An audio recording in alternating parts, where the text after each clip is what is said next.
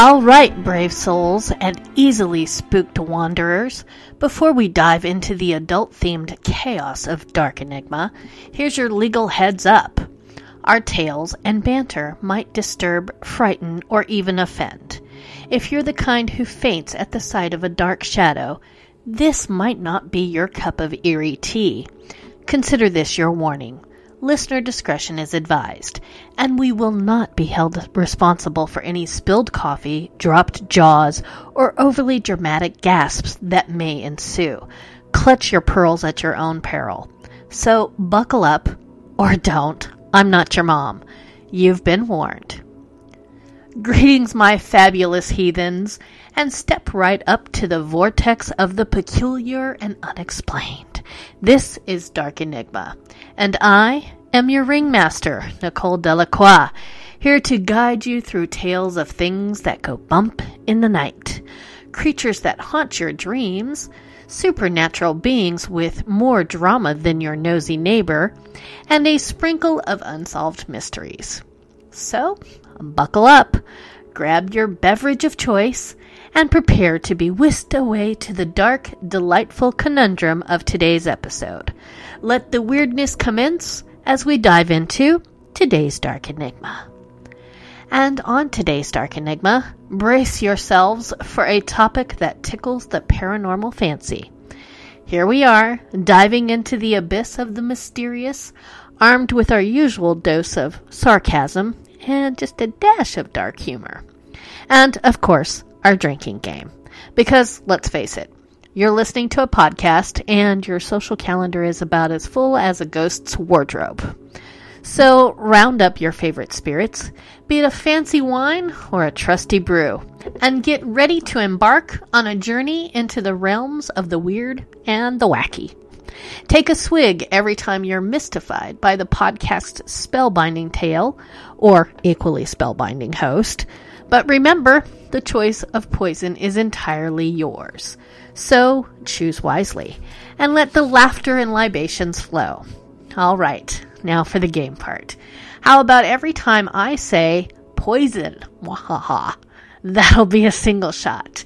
And every time I say potion, that's gonna be a double shot. Ooh, you got some poison and some potion going on today. All right. Now that the business end is out of the way, we can jump headfirst into today's Dark Enigma. So, grab your best toga and, gladiator sandals, because we're diving into today's offering of Sips and Schemes, Locusta's Guide to Aromantic Assassinations. Dom, dom, dom. Yeah, I gotta throw drama in there. Today's episode promises not to poison your ears, but, can't make any guarantees about your soul, as our story today has us diving headfirst into the cauldron of ancient mischief and malevolence. Our main character, and she is a character, is believed to have lived during the 1st century AD. Her notorious activities are often associated with the Roman emperors Nero and Galba, placing her in the midst of the political turmoil and intrigue of that time. The exact year for her birth and death are not well documented, and, much of her story is shrouded in historical ambiguity and legend. So, picture it. The year is, whatever BC or whenever AD, because it doesn't really matter. Because, let's face it, calendars are just overrated. We're in the alleys of ancient Rome, where togas are all the rage, and poisoners are the real VIPs. Today, we're shining a light, or should I say a dimly lit lantern, on one of Rome's less savory characters, Locusta of Gaul. Cue the ominous music. Or not, because, I'm not that fancy. Locusta, the maestro of mischief, the alchemist of anguish, and the reigning champion of concocting concoctions that make your grandma's secret stew recipe seem like child's play. But before we delve into the murky world of toxic tidings, let's roll back the parchment and peer into the origins of our venomous virtuoso. Get ready, folks, because this isn't your typical bedtime story. Well, unless your bedtime story involves poison and a dash of ancient charm. Ancient Rome, where the wine flowed like water and poison was practically a condiment. Our leading lady, Locusta, emerges from the misty realms of Gaul. Oh, Gaul, please! The place where even the mist whispers tales of mischief. Or maybe that's just the local goats gossiping. I don't know. It was a time when colosseums were the social media, and togas were the equivalent of high fashion. Although, why did those ever go out of fashion? Somebody hit me up with that. I need to know why togas are not fashionable anymore. But who needs a detailed history lesson when we can just dive straight into the good stuff, right? Because there's not a whole lot to know about her. Now, Locusta, not exactly your typical girl next door. Well, unless your neighbor has a penchant for potions and a cat named Mr. Whiskerston. Okay, I made up the cat. She grew up in an era when women had about as many rights as a gladiator in a tutu. And let's just say the toga was not exactly the garment of empowerment for ladies. But Locusta, she decided to dance to her own tune. A tune that was probably in a minor key, knowing her, but you'll find out. You see, Locusta was cooking up more than just a mean stew in the kitchens of Gaul. Her culinary talents took a sinister turn as she discovered her knack for the forbidden art of potion making. Imagine her mom's surprise when she found a cauldron next to the hearth instead of the usual bread dough. As Locusta grew, so did her reputation. Like a well-aged wine, or, in her case, like a concoction that could age you prematurely. Gaul was no stranger to mischief, but Locusta was on a whole new level. The neighbors probably whispered, "Have you heard about the girl with the cauldron?" Gives a whole new meaning to brewing trouble, right? And so our poison prodigy was born, emerging from the humble, misty kitchens of Gaul, ready to spice up the world, one lethal potion at a time. But enough about the Gaulish gossips. Let's get back to Locusta's journey into the dark arts. We've just cracked open the ancient tome of Locusta's life, and things are about to get, well, a tad darker. So there's Locusta, our maestro of mischief, cooking up trouble and concoctions in Gaul. But, dear listeners, you don't earn the title of the dark arts diva by making a mean casserole. Tuna not included, right? Locusta, she didn't just stumble upon the dark arts. She pirouetted into them with the grace of a gladiator avoiding a lion's hug. Picture a young Locusta, a teenage mastermind, with a cauldron and dreams of a poisoner's empire. Now, there's an adolescence to fear, right? You'll never look at your teenagers the same. Gaul might have been a quaint backdrop, but Locusta had bigger plans. It was time for her to conquer Rome. And not with armies or grand speeches, mind you, but with something far more potent. Poison. She arrived in the Eternal City, where everyone was busy trying to build an empire, and she thought, why not build one made of fear and fatal elixirs? The Romans, a society with a taste for drama, both on and off the stage, and Locusta, she was ready to give them a performance they'd never forget. She earned that title, the Dark Arts Diva, one poisoned goblet at a time. It wasn't just about concocting potions, no. It was about turning every assassination into a work of art.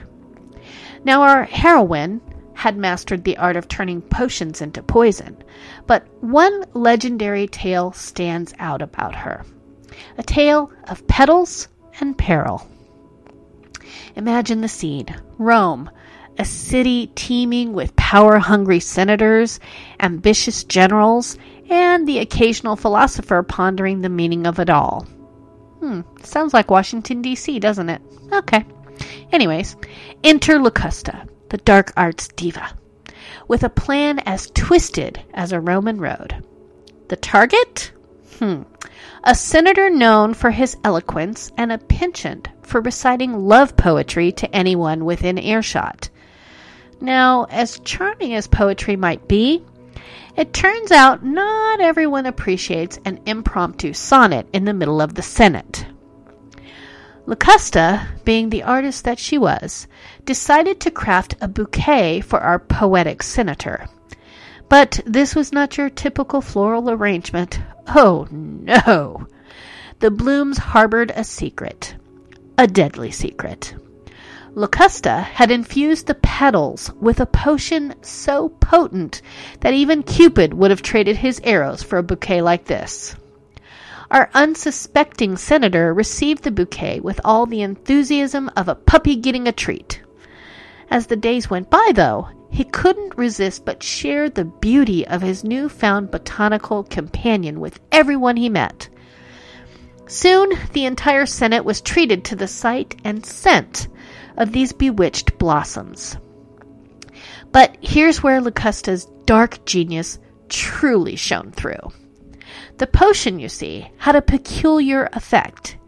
It didn't just intoxicate the senses. It unleashed a poetic frenzy of Shakespearean proportions. Our senator, once known for his charming couplets, now couldn't stop rhyming, no matter the occasion. We're knee-deep in the potions and poisons of Locusta's world, and now let's unfold a tale that blurs the lines between love and lethal injections.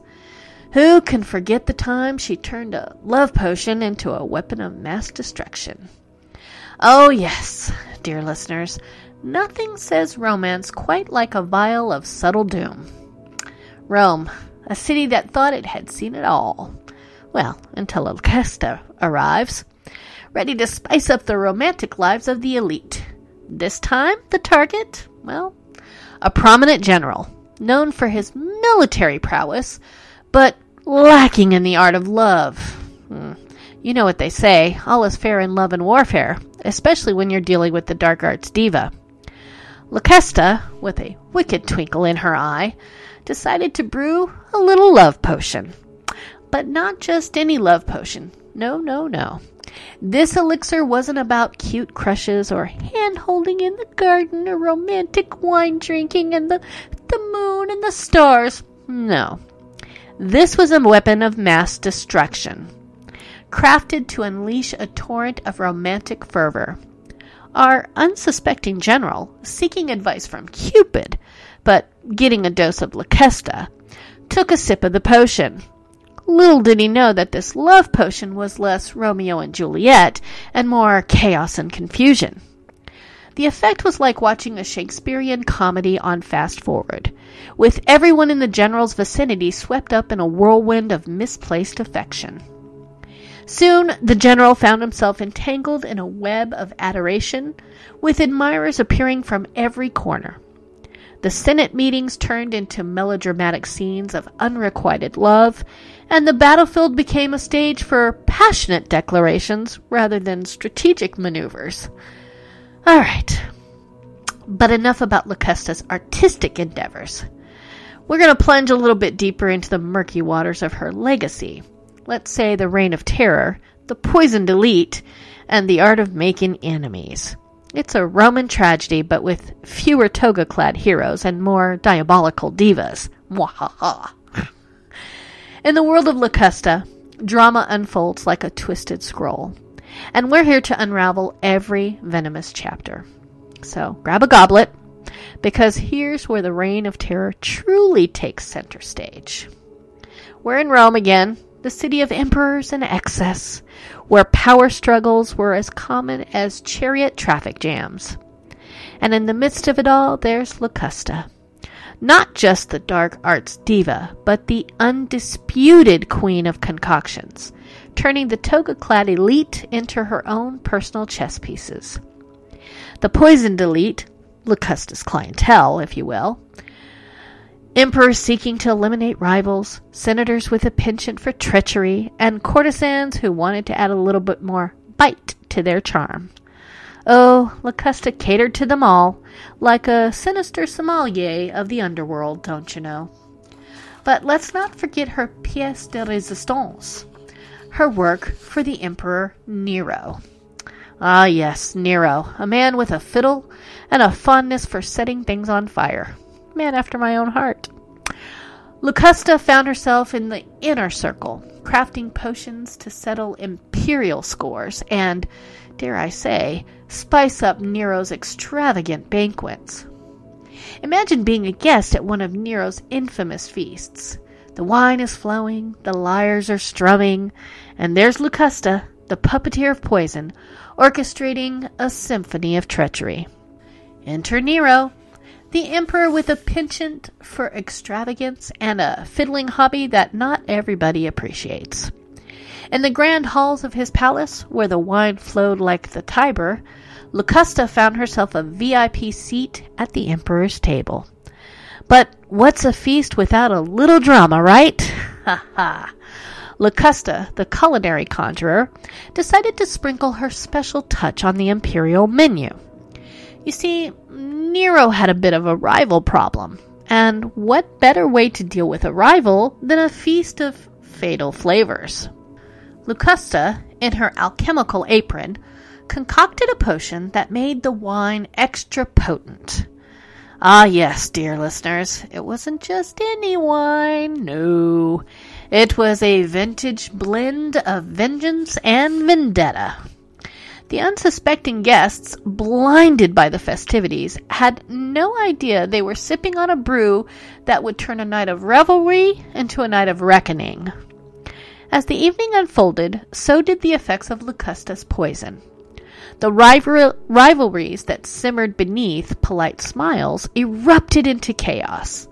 Political alliances crumbled faster than a stale biscuit, and as the guests indulged in their final sips and witnessed the reign of terror orchestrated by our leading lady, Locusta.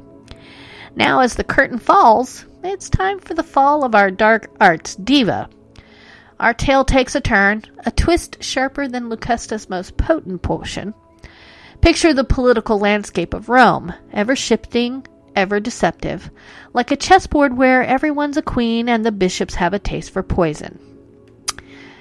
Locusta, our alchemical enchantress, found herself directly in the crosshairs of Emperor Galba.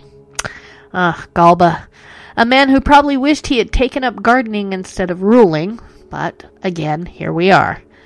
Locusta, once the darling of the palace, now faced charges of mischief, mayhem, and, of course, a sprinkle of murderous malfeasance. But why, you ask? Well, dear listeners, when you make a career out of brewing trouble, it's only a matter of time before the authorities, take notice. Galba, not exactly a fan of assassination a la carte, decided it was time to put an end to Locusta's poison-fueled escapades. Our illustrious poison maestro, Locusta, finds herself in a bit of a tight spot, and her fall was swift, like a poorly mixed potion. The not-so-friendly neighborhood alchemist found herself in chains, facing the consequences of a career spent stirring the cauldron of chaos. The very art that elevated her to sinister stardom became the shackles that bound her. The fall, where the curtain drops on her, reign of mischief, faster than you can say veni vidi vomitus. I know, right?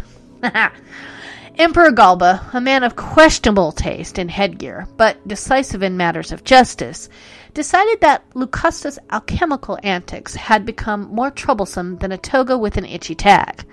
He wasn't exactly thrilled with the idea of Rome becoming a real-life version of Who's Poisoning Who.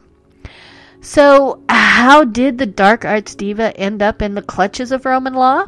Well, it turns out even the most cunning alchemist can't escape the long arm of imperial bureaucracy. Picture it, a not-so-friendly knock on Locusta's door, probably more abrupt than a chariot race collision. The authorities, led by a particularly stern centurion with a distaste for subtlety, marched into Locusta's lair. They found cauldrons, potions, and an impressive collection of ingredients that would make an herbalist green with envy. Or, maybe just green. Locusta, not one to back down, probably tried to convince them that it was all for an elaborate salad dressing. But alas, the jig was up. Galba, not known for his sense of humor, decided it was time for Locusta to face the music. The charges were read out, a laundry list of mischief and malfeasance that would make even the most audacious poisoner blush. Or maybe that was just the effects of an experimental concoction she was doing. The trial, if you can call it that, was a spectacle. And you know how Romans love a spectacle. Even now, they do. Locusta, once the puppeteer of poison, now faced the judgment of a less than impressed jury. The centurion probably made a compelling case, outlining Locusta's greatest hits, poison bouquets, love potions gone awry, and, of course, the infamous banquet of Bedlam. And there you have it, dear listener. We've danced through the shadows of ancient Rome, sipped on the elixirs of intrigue, and followed the twisted tale of our dark arts diva, Locusta of Gaul. Now, as we bid adieu to the cauldron and close the book of mischief, let's take a moment to reflect on the lasting impact of our enchanting poison prodigy. Locusta, the puppeteer of poison, the alchemist of allure, her legacy is etched in the annals of Roman history like a particularly scandalous footnote. In a world where power was as fickle as a Roman senator at a toga sale, Locusta made her mark by adding a touch of chaos to the mix. Her potions weren't just brews, they were whispers of treachery, echoes of a time when the line between power and poison blurred like a hazy Roman summer. Locusta's influence seeped into the very fabric of Roman society, leaving behind tales of poisoned bouquets, love potions run amok, and banquets turned into battlegrounds. But what is it about poisoners that keep us enchanted? Is it the allure of the forbidden, the dance with danger, or the sheer audacity of those who brew trouble in the cauldron of chaos? Perhaps it's a bit of all three.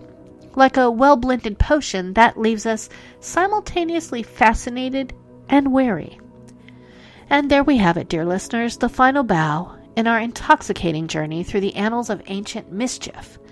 Let's raise a metaphorical goblet to the dark diva, who waltzed through history with a flask of mischief in one hand and a goblet of wine in the other.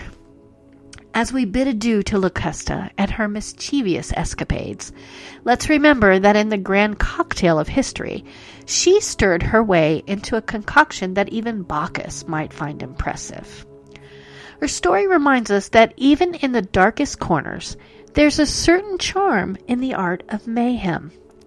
So until our next historical hootenanny, keep your potions quirky, your toga untangled, and remember, in the words of the great philosopher Anonymous, life's too short to drink dull wine or cross a poisoner without a sense of humor. Farewell, you delightful miscreants, and may your adventures be as twisted as a Roman senator's sense of ethics. Cheers to the chaos and the mayhem. And there we have it, guys. That is the eerie end to another Dark Enigma escapade. Thanks for hanging in there with me through the twists and turns of the paranormal playground. Before you slip back into your mundane realm, let those supernatural thoughts swirl like a ghostly apparition. Reach out to me, your fearless paranormal navigator, at darkenigmapodcast@gmail.com. Got ideas for a future episode, or you just want to swap some spooky stories?